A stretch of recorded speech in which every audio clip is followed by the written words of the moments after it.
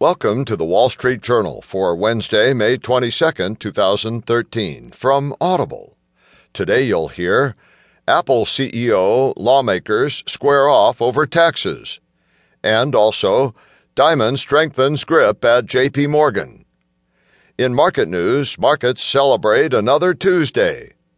Today's Heard on the Street column, reconstruction needed after Diamond's war.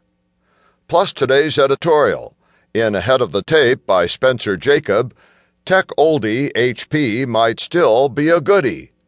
And from Personal Journal, what makes a risk taker?